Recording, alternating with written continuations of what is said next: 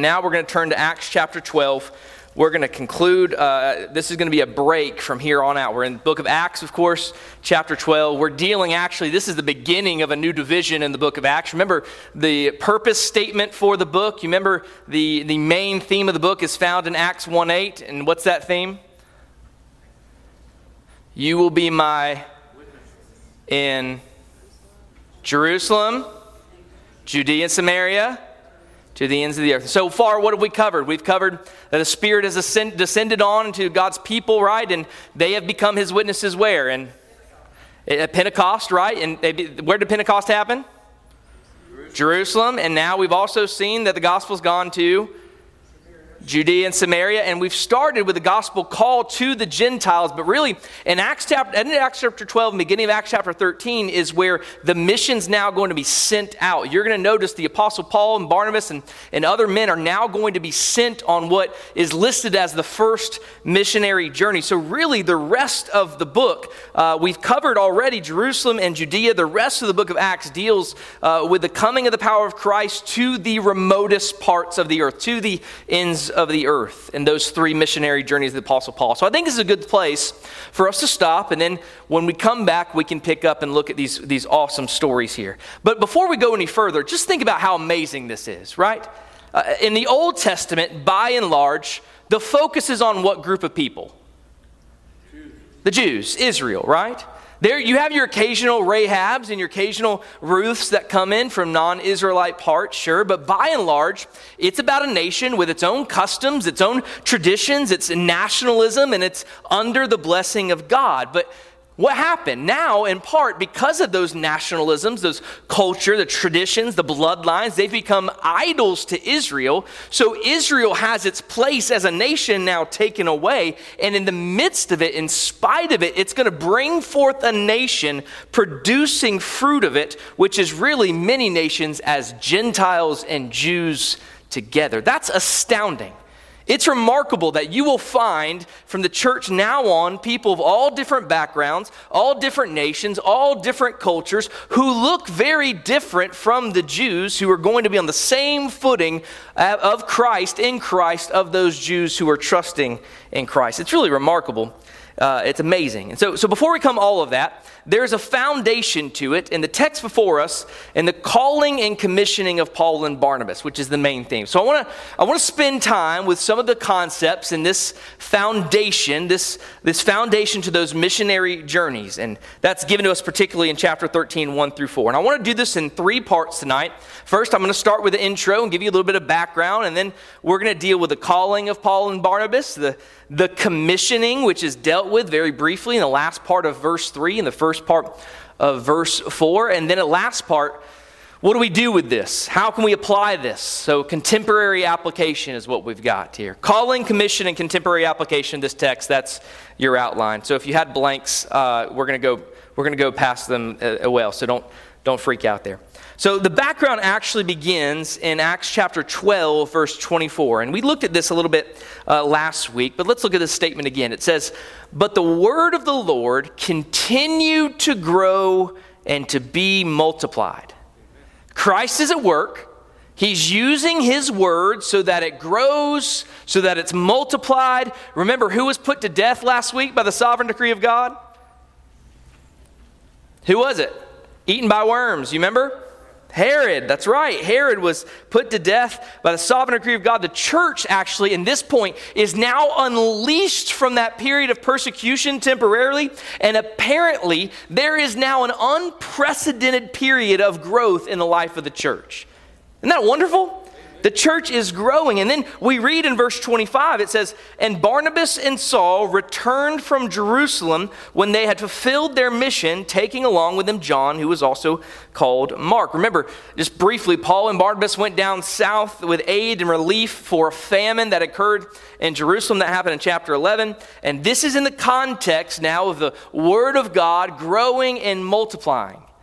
You guys know what it's like when a church grows, right? It's exciting. That's all you want to talk about when you talk about church things. You follow the people who've been converted. You see and talk about the people who are coming back to church. You notice the changed lives. And so when you read of the word growing and multiplying, all that's going on. And that certainly would have inspired, it would have been encouragement to Barnabas and Saul when they returned from Jerusalem. What's amazing is there's a bit of a time jump here. This was probably anywhere from 12 to 14 years here from the moment that Paul was converted in Acts chapter 9. Keep that in mind. Paul was commissioned already. What did God tell Paul he was going to do? He's going to go where? To the Gentiles, right? He's going to preach the gospel to the Gentiles. And now Gentiles are being converted in the new head of the church, the new place where the church moved up north in that town called Antioch. That's right. And Jerusalem is now cool with Gentiles being into the fold. All of this stuff is happening. You know, have you ever seen the movie The Right Stuff? About the astronauts going to space. That's a pretty old movie, but it's about the space race, or maybe you probably even have lived through it, and I didn't mean to call you old if you have. But you would know that in those moments when the space race was happening and America's trying to beat Russia, every time there was any sort of launch, it was unreal.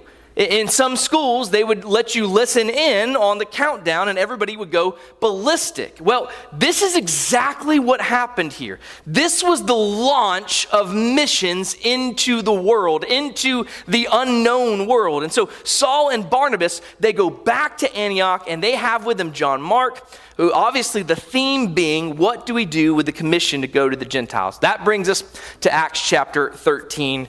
Verses 1 and 2. Any questions so far about the background or anything else we covered? Okay. Verses 1 through 2, we're going to look at this whole theme of calling. Saul and Barnabas are called in chapter 13, 1 through 2. Notice, this is in the context of the church life. Remember, the church is growing, the word of God is being multiplied, and look what the Bible says in verse 1. Now, there were at Antioch in the church that was there prophets and teachers, Barnabas and Simeon, who was called Niger, Lucius of Cyrene, and Manaen, who had been brought up with Herod the Tetrarch and Saul. It's not coincidental this is happening in the life of the context of the church. So you saw that list of prophets and teachers. We're going to go through that. But then verse 2 says, while they were ministering to the Lord and fasting, the Holy Spirit said, set apart for me Barnabas and Saul for the work to which I have called them. So they're fasting and something happened. Let's break this down, okay? Let's start with Antioch. You remember a little bit about Antioch, right? One of the largest city, the third largest city in the Roman Empire. Rome was wicked. What was Antioch? Also wicked. In fact, regarded even as more wicked. The line was that the sewage of Antioch had flowed into the Tiber, which was the river that goes through the city of Rome. It was not unlike a Las Vegas or New York or L.A. It was a city of entertainment, of licentiousness, of its own morals. It was a city corrupt, a city which you could get anything you want, good or evil, because it was near a port. Third largest city there, about 500,000 people, Brother Justin said. This is where the Lord decides to start his church. I love that. This is a model of the Gentile congregation. I love that Antioch is the place where God decides to start his church. Not because of its wickedness, but I love that the Lord says, see, this is where I'm going to plant the flag of King Jesus. Right here in the midst of this place. Church, I believe the Lord can do the same thing right here in Callahan and even in Jacksonville. Because I can't find a place that tells me anywhere in the Word of God that in the 21st century, Jesus has changed or he's less powerful than he was then. So in Antioch, there are the leaders they're given. I want to go through these leaders. They're mentioned by name here. The number one leader is not Saul, by the way, is it? Who's mentioned first? Barnabas. And this is not the first time we've heard about Barnabas. You remember what his nickname was? Son of encouragement, absolutely. The number one leader is Barnabas here. He's in Antioch, which is a wicked city. Barnabas is a Levite, which means what kind of background does he have? Priestly background. He lived in Cyprus, and in a real sense, Barnabas is the pattern of a man who was called to office apart from an immediate audible call given by Jesus. Saul was called immediately by the Lord Jesus on the road to Damascus, as were the other 11 disciples during the life of Jesus, but not Barnabas. Barnabas appears on the scene at the church of Jerusalem. He comes to Christ, and remember all the way back in the book of Acts, I believe it was Acts chapter 5, he gives everything that he has to the good of the church. He becomes an inherent part of church life, and there's two main events where he shows himself to be a leader. Number one, you remember when Saul comes to Jerusalem? And he gives an account that he's been converted and everyone's so standoffish from him. Who's the one that says, let's hear him out? Barnabas. We need to get to know this Saul. He shows himself as a leader. Secondly, he is the one who, when he's at Antioch and sees the church growing, back in Acts chapter 11, verse 25, Barnabas is the one who heads up north to Tarsus, where Saul is in his hometown. He finds him there. He brings them back to Antioch so that for a year they meet with the church and they teach the people. So Barnabas is really sort of the preeminent leader in this group. He doesn't get a lot of respect, but he is. Notice the second one mentioned here, not just Barnabas, but Simeon, who was also called Niger. Only thing we know about this guy is that he's a black man. Niger, he's from Africa. He's called Niger, which means black. Keep that in mind. Lucius of Cyrene was the next. He's from the northern part of Africa. He had also come to Antioch as a missionary. And notice what's interesting here. You've got a Jew in Antioch. You've got a black man at Antioch. Lucius, anyone want to guess what that's from, what that sounds like? No, I mean, sort of, yes. What type of name that is, what culture? It's a Roman name. It's a Roman name, which means this man has been brought up in all the Roman customs and Roman morals, and regardless of his bloodlines, he'd been given the name that fully identified with Rome and its culture. Look at the next guy. I love this one too. Manaen. What do we know about Manaen from the scriptures? It's right there in your text. He was brought up with Herod the Tetrarch. All right, so which one is this, right? Okay, remember, it's not the one that was just eaten by worms, not the first one, Herod the Great, who, remember, had the slaughter of all the children of Bethlehem, not Herod Archelaus, who made Joseph and Mary somewhat timid about coming back into the land. It's the other Herod, the Tetrarch, who was responsible for John the Baptist's murder, right? And secondly, he was at another big event. Crucifixion of the Lord Jesus Christ. This is that Herod. Think about this. That's the one that Manaen, now in Antioch, had likely been brought up with. And it could be understanding the language here that he has some way as a foster brother or even a cousin, not by bloodline, but by some sort of marriage tie, which means something. If you were brought up with the Herod, the governor, what did that likely mean about your status and culture? Yeah. You were royalty. Like, you own stuff. You were brought up in a really, really nice house if you're connected with Herod. What an amazing crew of leaders in a church. Think about this. Do you see the sovereignty of grace here? Manaen and Herod had rubbed shoulders when they were young. They'd been under the same influences as young men. The Lord let Herod the Tetrarch go his own way through his own desires as a wicked man. He'd be the one who'd had a cameo appearance at the trial of Christ and wouldn't stop it. He's responsible for the beheading of John the Baptist, but God in his sovereign grace takes Manaen and makes him a disciple. It's amazing. We haven't even got to the last one mentioned yet. Saul. Saul is the one that come down from Tarsus and was with them. Think about this, multiracial, multi-class church in a very wicked area. And friends, that is what grace does. That is why when people say things like, why don't we just go to a place that's a little bit easier?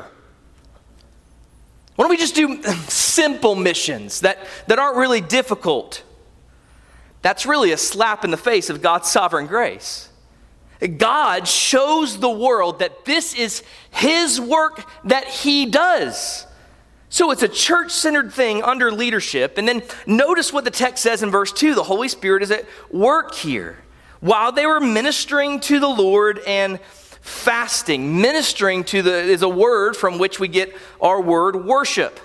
The church is gathering here. It's in communal life in which it's praising God. They're seeking God's face in prayer. They're at fellowship around the table with one another. This is the organic Christian life where you're not just coming to hear a preacher and then leave. That's organic Christian life they're having here. These are people who are caught up with the things of the kingdom of God. They are caught up in the teaching. They are caught up in the work of Christ and His glory and His grace. They've probably been delivered from all kinds of wicked backgrounds, and as they minister to the Lord in that life of worship, what else did they do?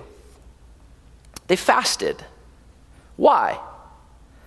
Just think about this, church family. What were they just told? They were told and reminded that the gospel is going to go where? To the whole world. To the Roman Empire of all places. The uttermost parts of the earth. You're a church in Antioch. You've got some skillful people, obviously, because they're singled out. You've got a man in your midst who says he's been told by the Lord, Jesus, that he's going to bring him into the world to be a minister to the Gentiles. And you know you've got a particular role in that. You'd fast too. You'd have such a burden that you would want to devote every amount of your energy towards focusing in prayer. You're going to say, Lord, what do we do? You ever fast, by the way? Do you ever take concerted time to pray and ask for things? Or do you just fret and worry and say, no bother, that's impossible? Church, look at this. Look at this body. Look at where we were even a couple chapters ago in the book of Acts with persecution. Nothing is impossible with God. See, the reason why our thoughts about the actual power of the gospel are so small is not because we live in such a wicked culture. It's because we have a very low view of God. Because when you have a high view of God, a high view of His graces, His purposes in the world, there is not a billion Antiochs too powerful for Him to conquer. He is showing them, you think that's hard to go out to the world? Look what I've done in Antioch. But God, look at all these different castes of people. There are people in Africa and they're ignorant. Look at Niger, Lucius, Simeon. But Lord, what about all these wicked kings? Look at Manaen. But God, there are Jews that don't like us. Look at Barnabas. But God, there are Jews that want to persecute us. Look at Saul. See? So with the leaders, God stops the mouth of people thinking God can't do what so many people think God can't do. He shuts them up. And so they fast, and that's in the context of worship. And then the Holy Spirit said through one of them, separate to me Barnabas and Saul for the work which I've called them. I want to break that down just a bit.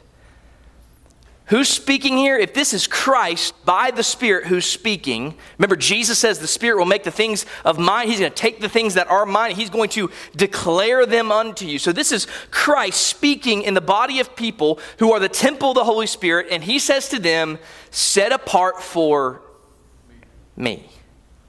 Let me just say something here, and I don't want this to sound like bratty in any way, shape, or form, because I'm treated very well here at First Baptist Church of Gray Gables, and I've been treated this way. But let me say it, okay? Ministers aren't first set apart for people. And I have to say that because the view today of many is that the minister is the hired servant of the congregation. And my dear church family, I love to be a servant to you, but I am not a servant of you. I say it respectfully and lovingly, and it hasn't happened here. But you don't get to tell a minister of the gospel what to do. Jesus does. Now, there are times where you can show a minister of the gospel what Jesus says. Yes, there are times for a Berean ministry of correction needed in the life of the pastor. Yes. But his words here are set apart for me because he's my servant. He's my steward. He'll do my bidding in my way where I send him in my time with all my purposes in view. He's a servant to my people and to see people drawn out to be my people, but he's first my servant. Amen. And I love this. He says, and it's very explicit in the language, he actually says it in the way where it says, set apart for me now. Now wait a minute. When was Saul set apart for the work of the ministry to the Gentiles? When did that happen? All the way back in Acts chapter 9, right? That's what happened. Turn there real quick, a couple pages over in my Bible. Acts chapter 9, verses 15 through 16.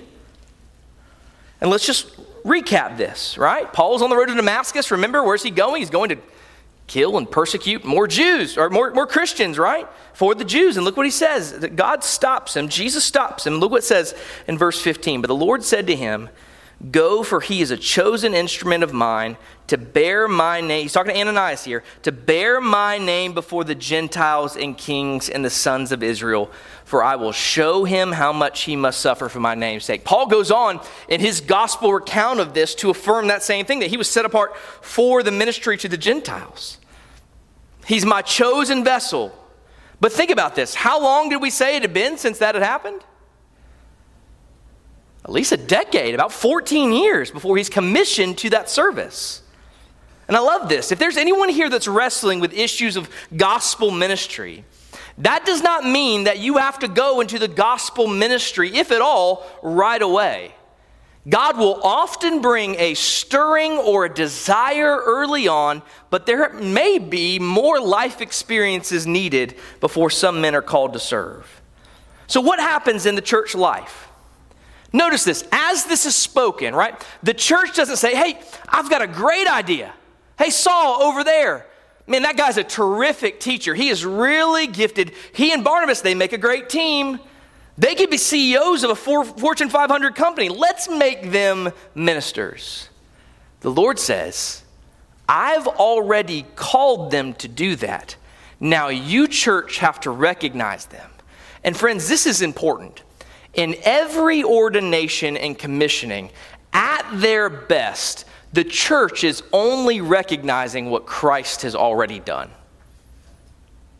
This is just the calling out. So now let's move on to the commissioning out. And Brother Justin doesn't have a clock up there, and I turned my phone off, so whatever, you're stuck. All right, this is the calling out. Now we got the commissioning in verses 3 and 4. Look at verse 3 of chapter 13. Then when they had fasted and prayed and laid their hands on them, they sent them away. This is once again, it's a time of need. They're going to send people to minister to the Gentiles. They know this is a serious business, so they fast, they pray, and something that usually accompanies ordination happens. What do? Laid hands on them, right? They laid hands on them. Look at Numbers chapter 27. If you've got, it's going to be on the screen, but I'm going to turn there. Numbers chapter 27. Where there is a laying of hands on in Scripture, this normally refers to ordination, which is why I think Acts 13 is actually Saul's ordination to ministry. Some people don't agree with that. But look at Numbers chapter 27, verses 15. Then Moses spoke to the Lord, saying, may the Lord, the God of the spirits of all flesh, appoint a man over the congregation. Notice, remember, Israel was the church of the Old Testament age, right? So this would be a leader over the church. And then verse 17, who will go out and come in before them, and who will lead them out and bring them in, so that the congregation of the Lord will not be like sheep which have no shepherd. He gives that age-old example we all see of a shepherd, a model, a leader, even as elders are to lead the house of God. Verse 18, so the Lord said to Moses, take Joshua the son of Nun, a man in whom is the Spirit, and lay your hand on him, and have him stand before Eleazar the priest, before all the congregation, and commission him in their sight. You shall put some of your authority on him, in order that all the congregation of the sons of Israel may obey him. Listen, when there's an ordination, right, that conveys that while there is no change in the person ordained, there's a symbolic conveying of authority by the laying on of hands, which means that the congregation needs to be submissive to that one in that office. So while Joshua isn't changed internally at all, but even as a president is inaugurated to office, and from that point assumes the authority of that office, so Joshua is inaugurated to the office and assumed that authority. Let's clean this up in verse 21. Moreover, he shall stand before Eleazar the priest, and who shall inquire hire for him by the judgment of Urim before the Lord. At his command they shall go out, and at his command they shall come in, both he and the sons of Israel with him, even all the congregation. Moses did just as the Lord commanded him, and he took Joshua and set him before Eleazar the priest and before all the congregation. Then he laid his hands on him and commissioned him just as the Lord had spoken through Moses. Remember this. When you see the laying on of hands at any point, just as you did with the deacons in Acts chapter 6, verse 16, as we're going to see in the elders, whenever we get to Acts chapter 14, that's always ordination. Now, it's strange to me that people say, yeah, but this wasn't Paul's ordination. Paul was set apart by God. The Lord called him as an apostle. He had probably already been presenting the gospel in Arabia. He'd been teaching for a year. He brought aid down to Jerusalem. It couldn't be an ordination. I beg to differ with that. I really do think it is. And here's why. Ordination is a statement before the church that a man has been recognized with gifts, has demonstrated that those gifts are serviceable in the church, and that he has the equipment as well as the desire for a work to which he's called. That's what ordination is. And so with all those things in place here, a church like the church of Antioch, believing that Christ has formed that, it shows that through its leaders in an ordination service. And I believe that's exactly what we have. Look at verse 3. Thank you, Justin, putting that clock up there. Look at verse 3. They sent them away. All the church says thank you to Justin for putting that clock up there. Right, okay. I love this. Verse 3 says, they sent them away. Saul and Barnabas had been part of the ligaments and the muscle of that church for some time. We just gloss over that idea. They sent them away. You ever sent anybody into the mission field? You ever sent anybody into service, into Christian life? I think that they ministered there. They poured their hearts out to the souls of the people as ministers are supposed to do in Antioch. They represented them to Jerusalem. They have been through thick and thin together as a church. This is not some formal process by which they left. I guarantee you this was agony and grief as there is when anyone leaves a church, let alone a minister. But Saul and Barnabas, actually the Greek is really sweet there. They're released. It affirms that. Let's look at this now in verse 4. The first part of verse 4, I want us to just look at this last part of the commission. So being sent out by the Holy Spirit. Well, how could it have been by the Holy Spirit? Let's think about this. Church, I want you to put your thinking caps on, okay? Because we have two errors in our culture when it comes to ordination. The first error is one of formalism. It's a formalistic error. Here's what I mean by this. Man has a degree. Man is in a church. The church needs ministers. Churches go then through the routine of doing whatever is necessary to go through that ordination. He's put there, plopped before the people, and sometimes that's perfectly fine, but oftentimes there is no Holy Spirit involved at all. It's just plain formalism. Maybe his dad was a pastor, who knows? So we ordain him. That's formalism. But the other side of this is more mysticism. It's the other error we have here. Not only formalism, but mysticism. That's this. Man's got the call. Man's got the desire. Man desperately wants to be ordained. He wants to be a minister. The Holy Spirit has told him that. The Holy Spirit has convinced him of that. The Holy Spirit has showed him that, and he expects the church to ratify that. That's mysticism. Friends, remember what the church is? The church is the temple of the Holy Spirit. See, the Spirit's at work in you as you listen to someone preach. As you say, I am edified by that, or I'm not edified by that. The Holy Spirit is also at work in the one who preaches, demonstrating those gifts in teaching. The Holy Spirit is at work in you when you say, my life is different because of that person who's poured their heart and soul into me. Or the Holy Spirit is work in you where you say, as much as I love that brother and I feel like he's gifted in other areas, I'm just not edified by his ministry. The Holy Spirit is at work in forming men who are preeminent in godliness. The Holy Spirit is at work in the church in perceiving and understanding that. See, friends, it's when those things mesh and gracing and gifting of men wed with their desire meshes while you see their gifts in action. When you see those graces, when you're benefiting from those gifts and having part in that desire, that's when a call comes. It's at that point we say, that's the Spirit doing that. So it is the Spirit himself, through the agency of the church, has sent them out. And that brings us, as we've already gone through the call and commission, to the contemporary application, or the temporary equivalent of this. Any questions on call or commission? Comments so far? Just throw your hand up if you got one. I'll find you. Here's where I want to be careful here. Contemporary application, because I don't know whether or not the Lord's going to call out anybody here in our church to labor in ministry, but here's what I do know, friends. I know our fields are ready for the harvest. If Antioch wasn't excluded, then Callahan sure isn't. Could you imagine, by the way, if the first century church thought the same way we think today as a 21st century church? They would think there are two places the gospel just won't work in. One would be Rome, which Paul's going to go. The other would be Antioch. Those are the places where the gospel went. So we should begin to think in a small town like Callahan, where there are still many people who don't know Christ, that these fields are ready for the harvest.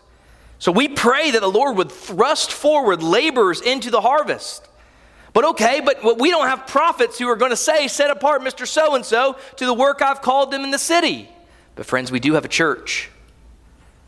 It's a reasonably healthy, functioning church in which, by the way, the providence of God has had a history of seeing the Holy Spirit bring a number of men into the gospel ministry. Men and women, actually. Over the years, you've seen the Jeff Walkers, the Matt Altmans, the Brian Stiles, the Gulp Adam Pages, and so on and so on. And have cultivated a certain amount of discernment about the kind of men that ought to be in ministry. We've been fortunate to see in virtually all of these cases how God has blessed your input as the church into men who are laboring in the field today. That's not a coincidence. It's not pride, it's the work of the Holy Spirit. It's what God has done even as he was doing that kind of work in Antioch. The Spirit is at work at Antioch and he is there. Now, what do we say about that today? How do we know if we've got men who are called to ministry in our church today? Well, friends, they're going to show not even so much by saying, I want to be ordained, I want to be in ministry. Not even so much. They're going to show by what they do in their service, by having a bent toward bringing Christ to others, by having a passion, a concern, a burden to see the Lord Jesus brought continually to his own people and to those who are not his people. He's just seen a desire for missions, a desire to serve the Lord. When that's a genuine God-sent desire, that's the work of the Holy Spirit. So the first thing we'll see is that there's a desire. Is there a desire? But that isn't all. It's also, is a man graced? The Bible says an elder therefore must be blameless, a husband of one wife. Is he apt to teach? Is he hospitable? Is he one who's not quick-tempered? Do you see those gifts, those graces in those men who desire that office? Yes or no? And we're not really good judges of this individually. Do you see men who show growing skill in communicating truth to you? Do they represent Christ to you? Do you see the graces and gifts? Do they have the desire wed with the graces? But even that's not enough. Do they have the gifts? Do they have the gifts mentally? which means can they open the Word of God? Do they show an interest in studying the Scriptures so they can open the Word of God? Do they go off on tangents with the Word of God? Or do they see the Bible and its beautiful unity and how Christ is shown down to the most minute parts? Do they know how to apply the Word of God? Are they developing an increasing facility in doing that, yes or no? But that's not enough. Do they have gifts of vocal communication? Or are they able, at least one-to-one, to speak to you so that you can say, the Holy Spirit used that brother to help me understand the Scriptures? Or when they preach, was I edified by that man? You know when God has it on a brother. You've seen it. You've witnessed it. They verbal communicate, but even that's not enough. Not just gifts of understanding, mental gifts, not just gifts of utterance to speak. Can the man lead? It's interesting that Barnabas was there, right? He's the leader. Barnabas was there. He's the one who showed by his giving that he's an example to others. Are they leaders? Do you see this cluster of things in a man in the church? Even if he's one who has not said, I desire the office, maybe you ought to go to that brother and you say, I think you ought to consider the ministry. Really? Yes, because quite frankly, if we want laborers in Callahan and Jacksonville, ultimately the best place to get them is from Callahan and Jacksonville. And folks, that all goes into this meshing of the gears of something that's called a call to ministry. The Holy Spirit at work, bringing desire, bringing graces, bringing gifts in those areas. The Holy Spirit at work in a congregation so that they benefit from all of those things.